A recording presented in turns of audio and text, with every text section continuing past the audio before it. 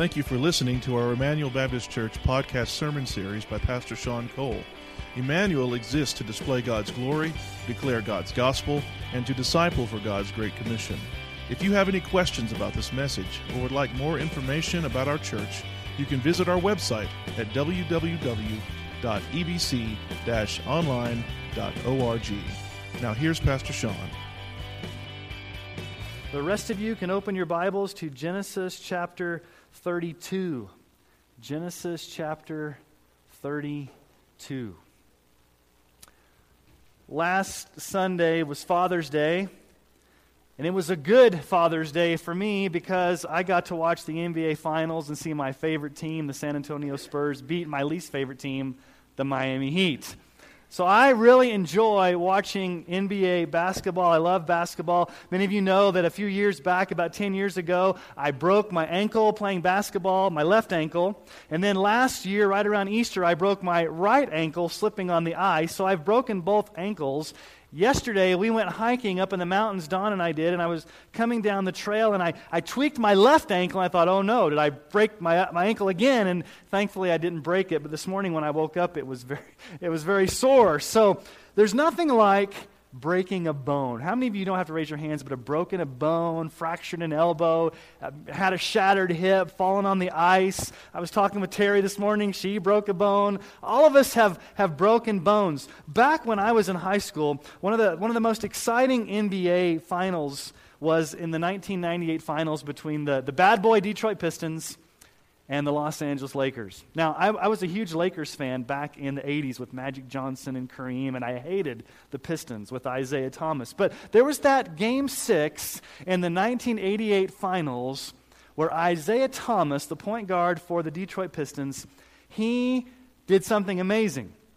During the third quarter of that game, he came down on Michael Cooper's ankle, and he twisted his ankle. He thought he almost broke his ankle, thought he was going to be out for the rest of the finals. He goes to the bench with this aching leg, and then 35 seconds later, if you remember, Isaiah Thomas emerges, and he plays the whole rest of the game on one foot. He's hopping around on one foot. He scores 43 points and has 6 steals, all on one foot. It was almost like he was unconscious. And he ended the game with a jammed left pinky, a poked eye, a scratched face, a ballooned ankle, and had a noticeable limp walking around with one foot playing basketball. Now, I don't know if you've ever played basketball on one leg, but I've broken my ankle playing basketball, and I sure did not want to get up and play the rest of it on one leg.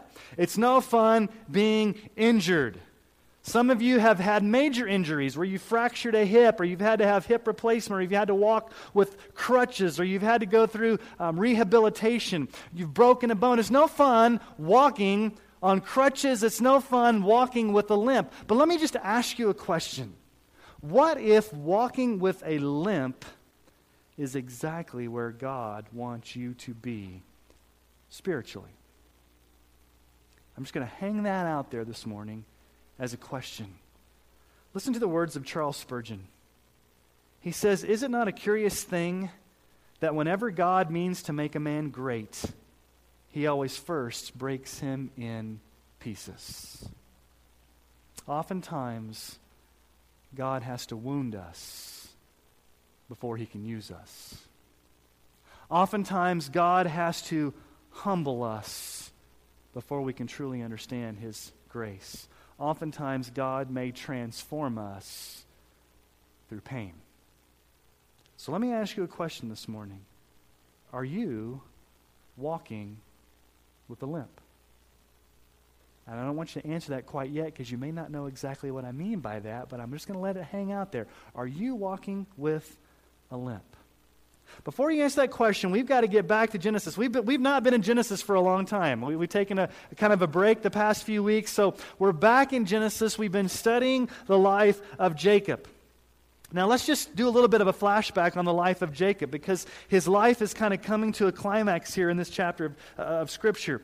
How did Jacob and Esau live together in Rebekah's womb? Do you remember what the Bible says? It says they were wrestling with each other in the womb. And then when Jacob and Esau were coming out of the womb, what does it say? Jacob was holding on to Esau's heel. So right from the very beginning, Jacob and Esau had a wrestling match. They were wrestling each other before they were even born. And then when they got older, remember Jacob wrestled Esau out of the birthright for a porridge, for a cup of red soup. And then later on, he wrestled Esau out of the blessing by dressing up as Esau and tricking his father Isaac. And then, you remember, Esau gets really mad, and so Jacob has to flee, and he has to go live with his uncle Laban, and Jacob wrestles with Laban over wives and his daughters and these flocks. And so Jacob's life has been a life of wrestling, deception, conflict. He's always trying to outdo others. He's always trying to manipulate. He's always trying to be the con man. He's always trying to get a leg up. But yet there's one last wrestling match that Jacob has to undergo that's going to change his life forever. But before we get there, let's just kind of flash back a little bit. Let's kind of retrace our steps. If you remember from a few weeks back, Jacob had these two wives, right? Rachel and Leah. And they were fighting because they couldn't have, or Rachel couldn't have kids. And so there's this magical mandrake plant that we talked about. Supposedly this superstitious plant that is able to give Rachel the ability to conceive and have children. And so they were all involved in this kind of magical type weird stuff. And then Jacob has these white sticks that he sticks in front of these flocks, and miraculously they're able to breed in supernatural ways. And so there's all this weird mandrakes and white sticks, and you begin to shake your head and say, what's going on with all this superstitious magic? And you remember God is the one behind the scenes that's really orchestrating these events. And then in chapter 31, Jacob finally gets the upper hand, and he tricks Laban one last time, and now he's got his entire family together. Jacob has 11 children between Rachel and Leah and the two servant girls, and so he's got this small army of a family, and now Jacob says, we're going back home. We're going back to the promised land. I've spent 20 years here with Laban. I've done my time. Now it's time for me as the dad to take my family, pack up, and let's go back to the promised land. And that's exactly what Jacob does. And so we come to chapter 32, where Jacob has his family packed up and ready to go back to the promised land after 20 years. But there's still one thing that's waiting him. Something that happened 20 years back. His brother Esau.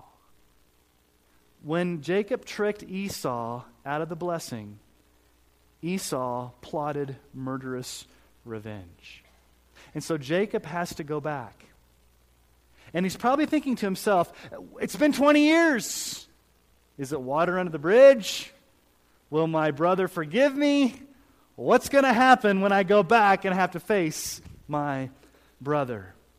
Would 20 years be under the bridge? So we get to chapter 32, and really from chapter 32 it unfolds in 4 scenes, 4 separate scenes. So let's explore these 4 scenes together. Here is the first scene. Jacob fears meeting Esau. We see scene 1 in verses 1 through 8. So let's read verses 1 through 8. Jacob fears meeting Esau. Jacob went on his way, and the angels of God met him. And when Jacob saw them, he said, this is God's camp. So he called the name of that place Mahanaim. And Jacob sent messengers before him to Esau, his brother, in the land of Seir, the country of Edom, instructing them, thus ye shall say to my lord Esau, thus says your servant Jacob, I've sojourned with Laban and stayed until now. I have oxen, donkeys, flocks, male servants and female servants. I've sent to tell my Lord in order that I may find favor in your sight. And the messengers returned to Jacob, saying, we came to your brother Esau, and he is coming to meet you, and there are 400 men with him. Then Jacob was greatly afraid and distressed. He divided the people who were with him and the flocks and herds and camels into 2 camps, thinking if Esau comes to one camp and attacks it, then the camp that is left will escape. Jacob fears meeting Esau. So Jacob sends messengers ahead to find out what the scoop is with Esau. It's been 20 years. Is Esau happy? Is he mad? What's going on? And what does he find out?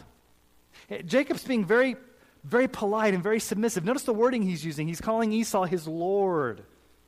He's calling himself a servant. And Jacob's worst fears are ignited. Because word comes back and says, yeah, Esau's coming to meet you, Jacob, and he's got a small militia with him. He's got an army of 400 men. What's the first thing Jacob thinks? He's coming with an army to kill me and kill my family. 400 men. So Jacob begins to fear, he begins to get upset, he begins to get distressed, and he says, okay, I've got a plan. What I'll do is I'll divide my family into two. We'll send one off this way, we'll send another off this way. In case Esau attacks, at least half my family will be spared. It's better to have half my family destroyed than my whole family destroyed, so we'll kind of do a trick here. We'll trick Esau, and we'll divide my camp into two. And so he's stuck, because he's left Laban, who he's tricked, and he's headed to the promised land, and as the father of this nation, of the Israelites, soon to become, he's got to march forward and face what is going to happen to him. And so what does Jacob do when he gets stressed out and when he gets upset and when he gets afraid? What do you do when you get stressed out and you get upset and you get afraid? You pray. You pray. And so this is scene 2. Jacob prays desperately to the Lord. We see a recorded prayer in the Bible of Jacob, and I love this prayer. Let's read his prayer. This is scene 2, the desperate prayer of this afraid man. Verse 9. Excuse me. Jacob said, O God of my father Abraham, and God of my father Isaac, O Lord, who said to me, return to your country and to your kindred, that I may do you good. I am not worthy of the least of all the deeds of steadfast love and all the faithfulness that you've shown to your servant. For with only my staff I crossed this Jordan, and now I've become 2 camps. Please deliver me from the hand of my brother, from the hand of Esau, for I fear him, that he may come and attack me, the mothers with the children. But you said, I will surely do you good, and make your offspring as the sand of the sea, which cannot be numbered for multitude. This is the longest recorded prayer in Genesis. It's the longest recorded prayer of Jacob. Now, I find it interesting sometimes to read recorded prayers in the Bible. When you read the prayers of people in the Bible, it informs us of how we are to pray. They serve as a model. When you see people praying in the Bible, you look at that and say, that's a good model for us to use in how we pray. And so Jacob's prayer is broken down into 4 parts. There's 4 aspects of his prayer. Here's the first aspect. It's the address. Notice what he says in verse 9. O God of my father Abraham and God of my father Isaac, O Lord. He's appealing to the Lord, Yahweh, the God of his grandfather Abraham, the God of his father Isaac. He's not praying to some generic deity out there. He's not just praying to some generic God. He's very specific. I'm praying to the Lord. I'm praying to the God of Abraham, the God of Isaac. It's not just some distant God out there that we think's going to hear us. But do you realize that? Do you ever stop and realize, maybe this doesn't shake you the way it shakes me. When we pray, we are praying to a God who, number 1, is the living God, and number 2, actually hears us, and number 3, actually answers our prayers. That may seem elementary for us as Christians, but we are praying to the living God. When we were in India, one of the days, the morning, we went in, and some of the kids shared about this last week when we had our India worship service. We went to a Hindu temple. And as you go into the Hindu temple, there's idols all everywhere. And people are going there praying to dead, dumb idols. It'd be like me praying to this plant, or me praying to this, whatever this thing is, this monitor feedback thing. I don't know what it is. It says Yamaha on it. Me praying to something up here. Me praying to a microphone stand. Microphone stand, will you help me? It's like, it's that crazy that they would pray to an inanimate object to somehow give them what they need. But we as Christians pray to the living God. We pray to the Heavenly Father. How did Jesus tell us to pray? Jesus gave us the model prayer in Matthew 6. What does he say in Matthew 6, 9 through 10? Jesus says, pray then like this. When Jesus tells us how to pray, we better listen. Our Father in heaven, Hallowed be your name. Your kingdom come, your will be done on earth as it is in heaven. So Jesus tells us when we pray to our Heavenly Father who's in heaven. He rules, He reigns, He's holy. He's the holy Heavenly Father. We pray for His kingdom to come. We pray for His will to be done. We are addressing the God of the universe who is our loving Heavenly Father. And the writer of Hebrews tells us in Hebrews 4:16, let us then with confidence draw near to the throne of grace, that we may receive mercy and find grace to help in time of need. And that's exactly what Jacob's doing. He's drawing near to the throne of grace to his Heavenly Father. O Lord, O Father, O God of Abraham and Isaac. But what's the second part of his prayer? It's in verse 10. It's a confession of humility. Listen to Jacob's prayer. Listen to this confession of humility. Look at verse 10. I am not worthy of the least of all the deeds of steadfast love and all the faithfulness that you've shown to your servant. I'm not worthy, God. I'm not worthy for you to answer my prayer. I'm not worthy to even pray to you. I'm not even worthy of your love. I'm not worthy of your grace. Jacob uses two words there. I'm not worthy of your steadfast love and faithfulness. Those two words together, steadfast love, hesed, that strong covenant love that God gives to us when we're unfaithful. The way Jacob uses these words in the original language conveys the idea that God is not obligated at all to answer our prayers. God is not obligated at all to somehow condescend and give us what we need. But yet Jacob is saying, I'm casting myself totally at your mercy. I know I'm not worthy of your mercy. I know I'm not worthy of your love. I know I don't deserve it. But I'm casting myself at your presence, Lord, because I know that you show love to your children. He doesn't come into God and demand, hey, God, I demand that you do this. Hey, God, you've got to do this. No, he comes in and says, I'm not even worthy to have the least amount of love. I'm not worthy. I'm little. I'm insignificant. Do you see a change here in Jacob's character? He's becoming humble. He's confessing his littleness. He's confessing his inadequacy. He's confessing his dependence. It's a lot the way Daniel prayed. Daniel in Daniel chapter 9 has an interesting prayer. If you remember the story of Daniel, Daniel is in Babylonian exile. He's been taken out of Israel. He's in Babylonian exile. He gets up and prays, looking to the east, longing to go back to Jerusalem, longing to have his people back, and he's praying for God to take his people out of exile and bring them back to Israel. And listen to Daniel's prayer in Daniel 9, 18 through 19. It's very similar to this idea of Jacob. I'm not worthy. Daniel, oh my God, incline your ear and hear. Open your eyes and see our desolation and the city that's called by your name. For we, this is where it connects. For we do not present our pleas before you because of our righteousness, but because of your great mercy. O Lord, hear. O Lord, forgive. O Lord, pay attention and act. Delay not for your own sake, oh my God, because your city and your people are called by your name. Daniel says, I'm not praying because I'm great or I deserve it or I'm worthy. It's not because of my righteousness. There's nothing in me that motivates you, God, to answer this prayer. The only thing that I can cast myself on is the fact that you're merciful, that you have steadfast love, that I know that you're a God who cares, and I'm not worthy of that, but I'm calling upon your name. And look at the third part of Jacob's prayer. It's the request itself. Paraphrase, God, don't let Esau kill me. Look, verse 11. Please deliver me from the hand of my brother, from the hand of Esau. I fear him. I'm afraid, God. I'm fearful of Esau. Esau means red. Remember, I don't want to have to see his red face coming at me with these 400 men. God, deliver me. Save my children, save my wives, save me. I plead, Lord, please, beg you, Lord, save me. And then the final part of Jacob's prayer is this solid hope in God's promise. Notice verse 12. Jacob in his prayer talks back to God something that God spoke to him. But you said, I will surely do you good and make your offering as the sand of the sea, which cannot be numbered for multitude. Jacob basically says, God, you made me a promise. You made my grandfather a promise back in Genesis 22.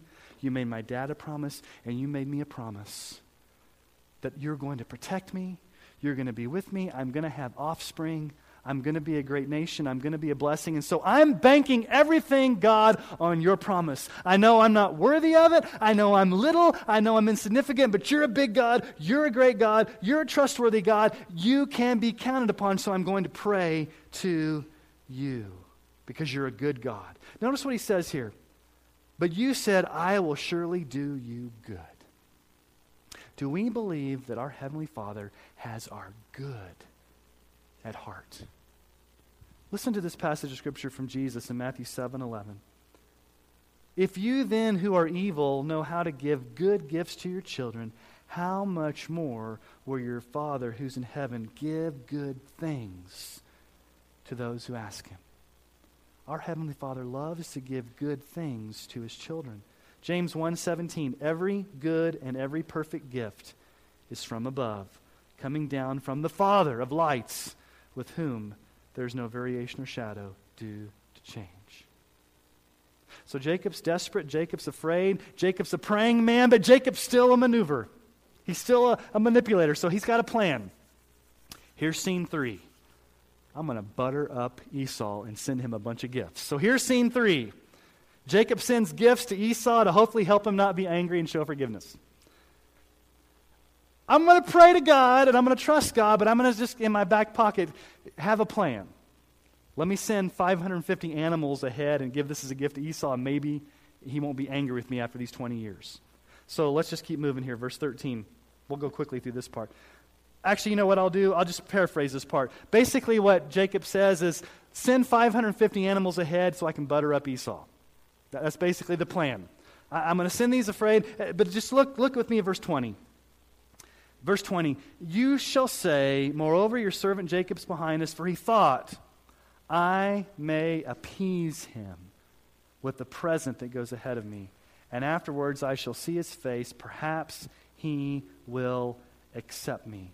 So the present passed on ahead of him, and he himself stayed that night in the camp. Jacob sent 550 animals, flocks, herds, thinking maybe Esau will be pacified, maybe Esau will forgive me, maybe these will be a goodwill offering for Esau, and he won't kill me. But scene 4 is the climax, really, of Jacob's life. Scene 4, the last part of this chapter, is the most important part in Jacob's life. So let's read this final scene together and spend more time here. Scene 4. Jacob wrestles with God. Let's pick up in verse 22.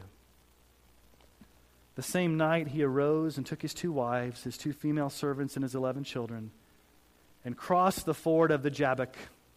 He took them and sent them across the stream and everything else that he had. And Jacob was left alone. And a man wrestled with him until the breaking of the day. When the man saw that he did not prevail against Jacob, he touched his hip socket.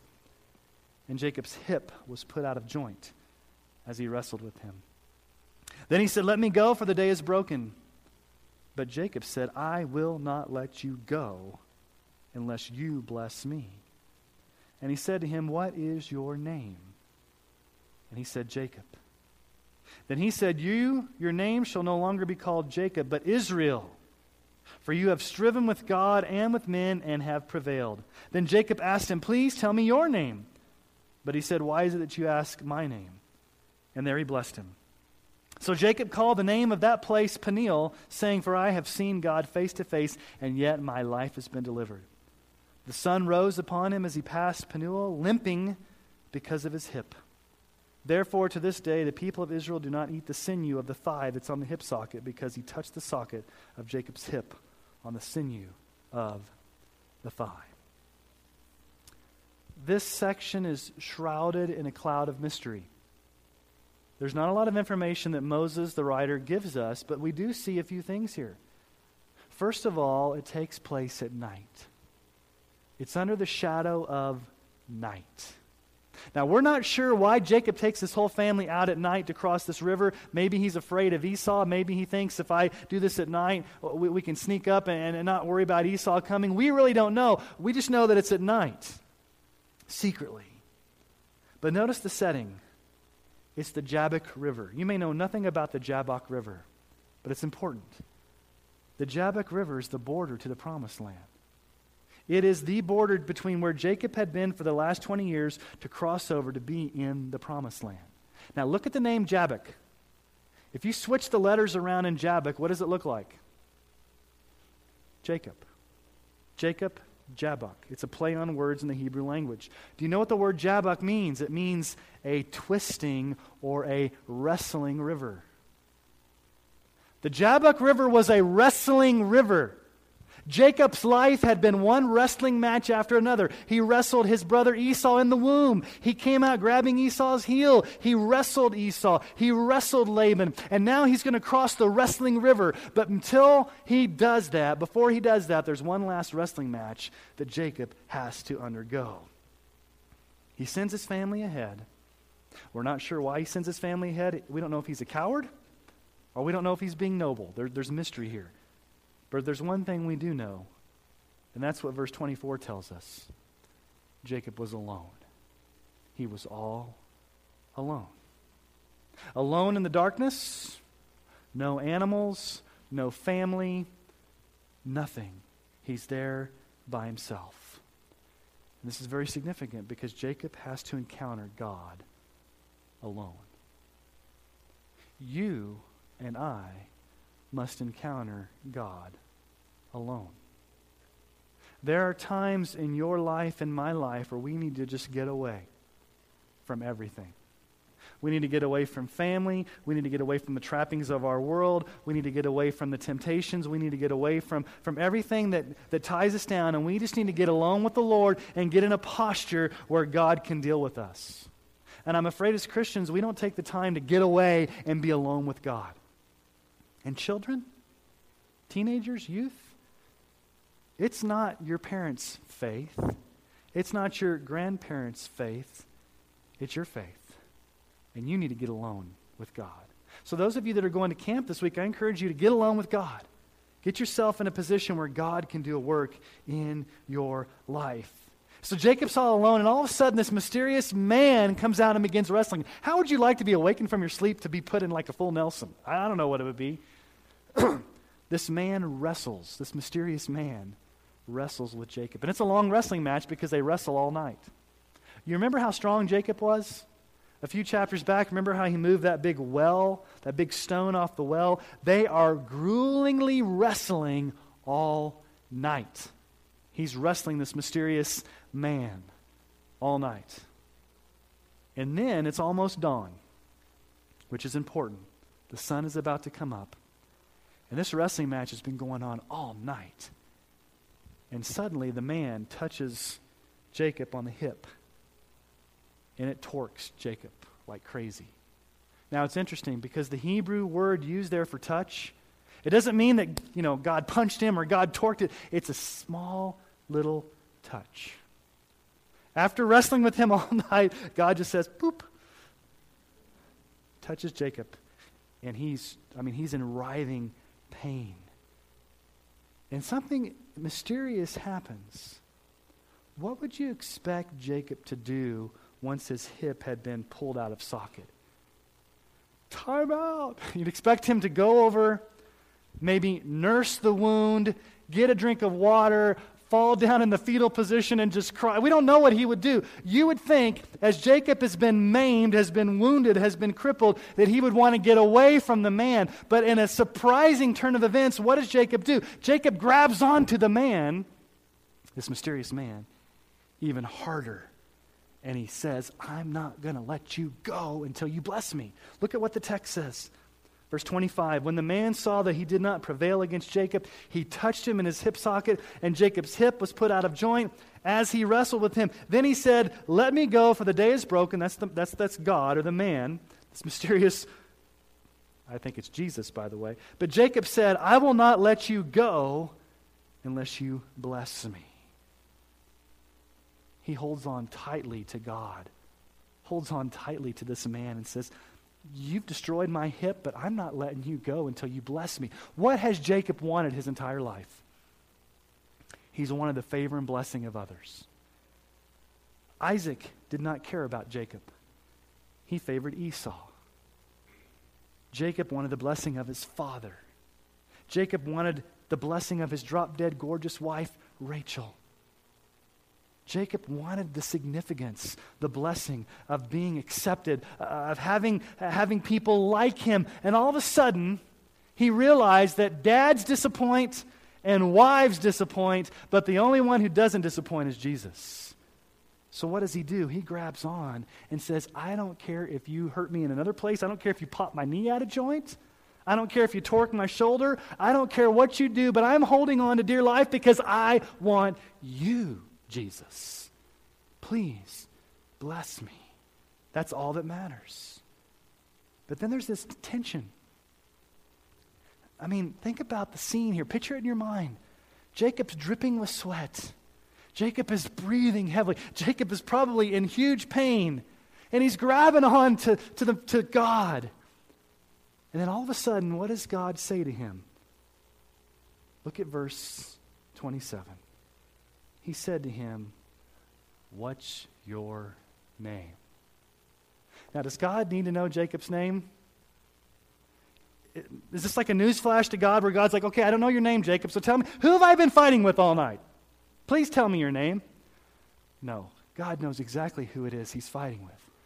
Who's this for? This is for Jacob. What does Jacob have to say? He's dripping with sweat. He's writhing in pain. He's wrestled with God all night, and he has to finally come to the realization of who he is before the living God. My name is Deceiver. My name is Heel Grabber. My name is Wretched Sinner. My name's Jacob. My name's Jacob. But then God does something and says, that may be your given name, Deceiver, but because I'm the living God, I'm going to change your name. I'm the only one who has the power to change your name. You're no longer going to be called Jacob. There's a new name coming. I'm giving you the name Israel. Israel means fights with God. Israel means strives with God. Fitting name for the nation of Israel, right? For the rest of their history, they're going to be fighting with God. Your name is now Israel. And only God can do that. Only God can change someone's name. Only God can change an identity. Only God can do this. When you wrestle with God and he hits your hip and he changes your name, only God can do that. And Jacob is so overwhelmed, he says, okay, what's your name?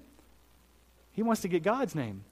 And God says, no one's going to get my name because I don't want this to be something about, you being puffed up in pride because you got to fight with me. No, let's keep this in perspective. As a matter of fact, Jacob, it's almost daylight. And you know what happens at daylight? If you see me, you will be annihilated. Because no one can see the Lord and live. That's why it had to happen at night. Now, it's interesting. The man leaves. We don't know if he just disappeared, if it was a beam me up Scotty moment. We don't know.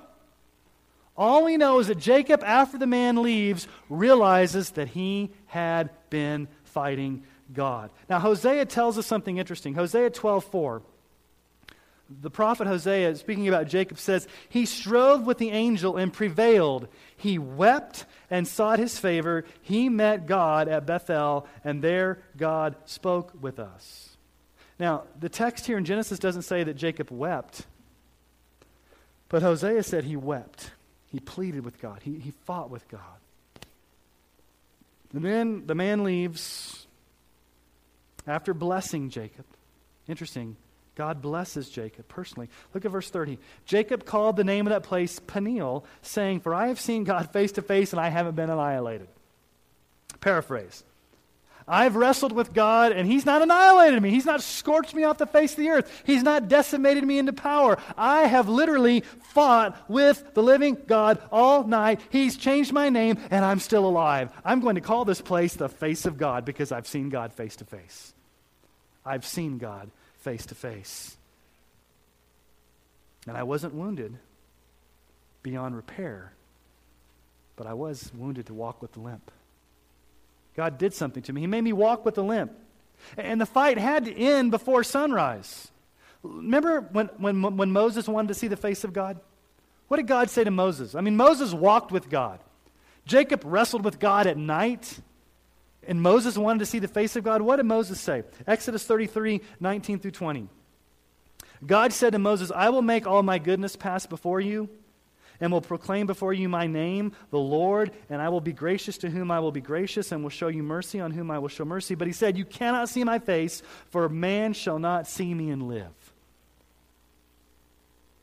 Jacob has a new identity. He's now Israel. Profoundly significant, because where is Jacob? He's on the border between where he was for 20 years outside the promised land, getting ready to enter the promised land, and now he's going to enter the promised land as Israel, the father of the nation, who's eventually going to take the nation Israel. And only God can prepare Jacob to do that. And it's a foreshadowing of how the nation of Israel, when they got into the promised land many years later, they're always going to be fighting with God. They're going to live up to their name. But for the rest of his life, Jacob would walk with a limp. He would walk with a daily reminder that God had changed his name, but that God had wounded him. In verse 31, notice what it says.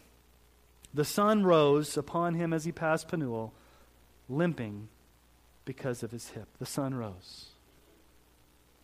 The sun is rising. It's a new day.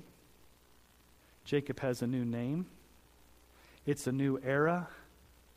Now he's Israel. Things have changed. Just hours before, in the darkness, he's fighting God.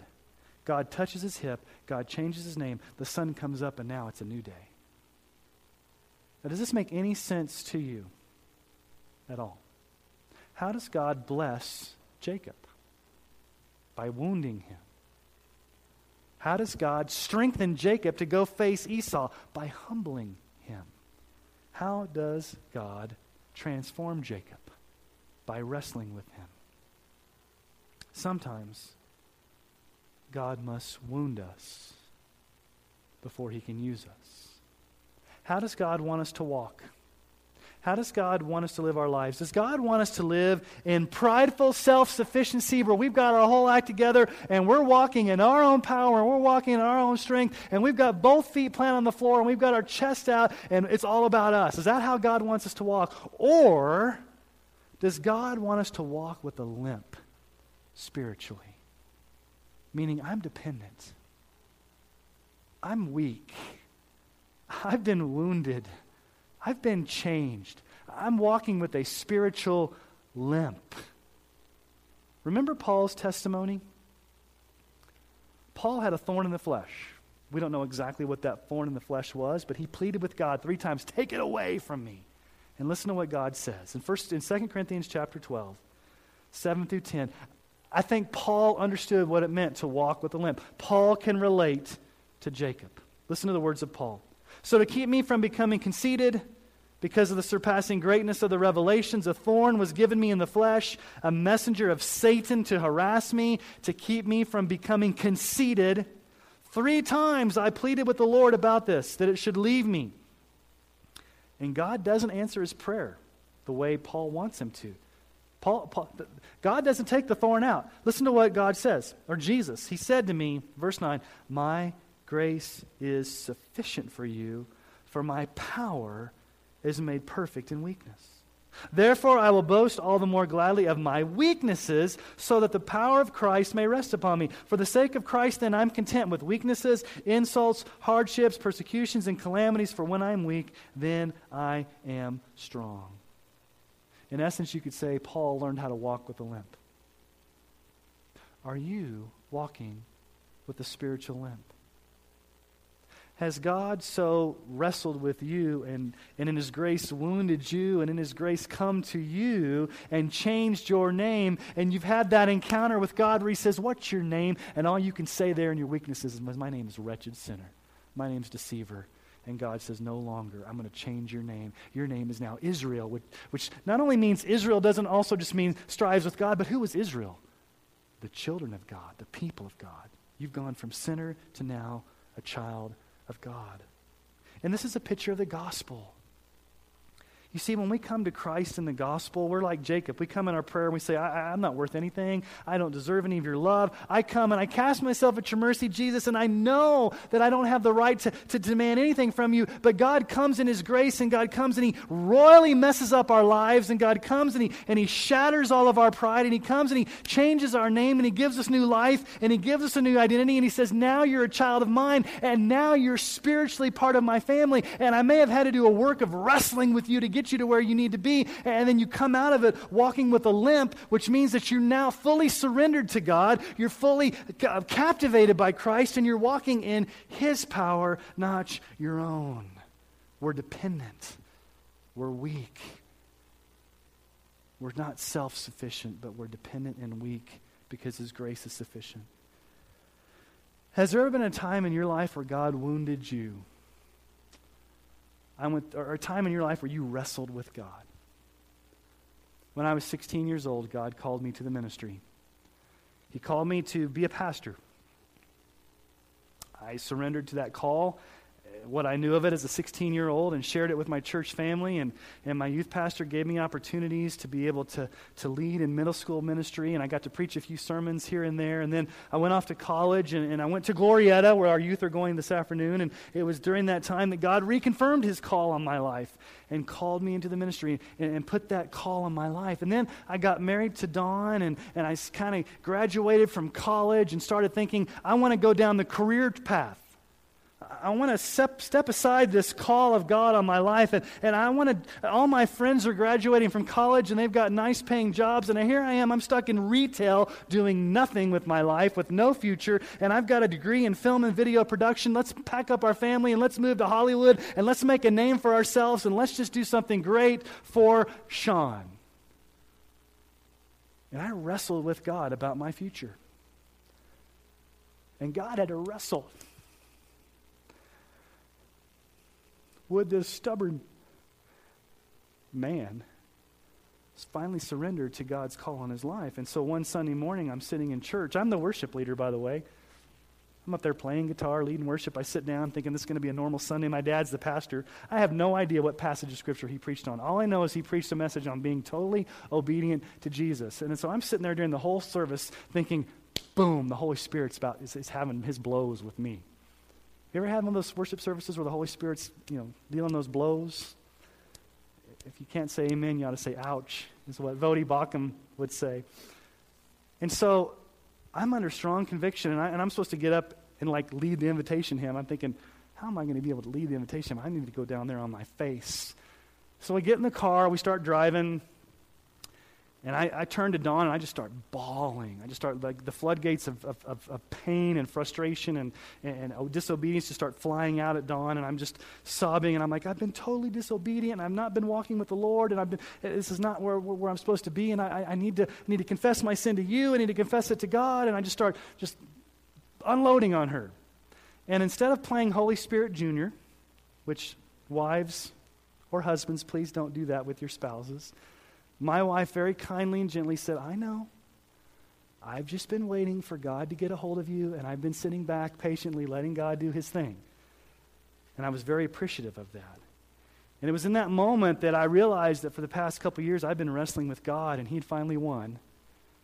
And I can't say that I walked away with a spiritual limp, but I do know it was a significant moment in my life where I realized I fought God and he won, not me. And he's done a significant change in my life. And there's great joy that comes when you wrestle with God. There's great joy that comes in being humbled by God. There's great joy that comes in being wounded by God. That doesn't sound very, very, very sophisticated. Pastor Sean, we all want to be wounded by God. That doesn't sound very fun, does it? But I would say this, the times that God comes to you and wrestles you and wounds you and deals with you and confronts your sin, those are the times of the greatest grace in your life, because you come out on the other side with a limp, and that's a good thing. Because that means God has changed you, and it's a daily reminder that you're dependent upon his grace in the gospel. God often wounds us before he can use us. Have you experienced the blessing of being wounded? Have you been so broken over your sin and seeing the depth of your sin and heard those words of God say to you, what's your name? And you have nothing to say, but I'm a sinner. And you cry out for forgiveness, and you cry out for acceptance, and you cast yourself totally on the Heavenly Father, and He looks down with love because of what His Son, Jesus Christ, did on the cross to die and rise again. That's the first step of being broken. The first step of being broken is just to admit your sin and come to Christ in salvation. If you haven't done that this morning, I would encourage you to be wounded by God in salvation. Be broken over your sin and come to Christ in salvation. That's the first step. But for the rest of us who've done that, maybe some of us in this room need a good wounding. Maybe some of us in this room need to have an intense wrestling match with God. And let me just say this, if God in His sovereignty were to come to you and He wrestles with you, and He begins to work and shape you, don't run away from it. Be like Jacob and say, I'm going to grab onto it. Because this is the only place I've got to grab onto. So when God wrestles with you, when God comes to you, don't run from God, but grab onto God and say, God, you're all I have. And find in Him that joy. Find in Him that strength. The song we often sing at church is, all I have is Christ. Hallelujah, Jesus is my life. In those times where God wrestles with you, grab onto Him and say, you're all I've got, Jesus. All I have is Christ. So I'll ask it again this morning. Are you walking with a limp spiritually? Let me ask you to bow your heads.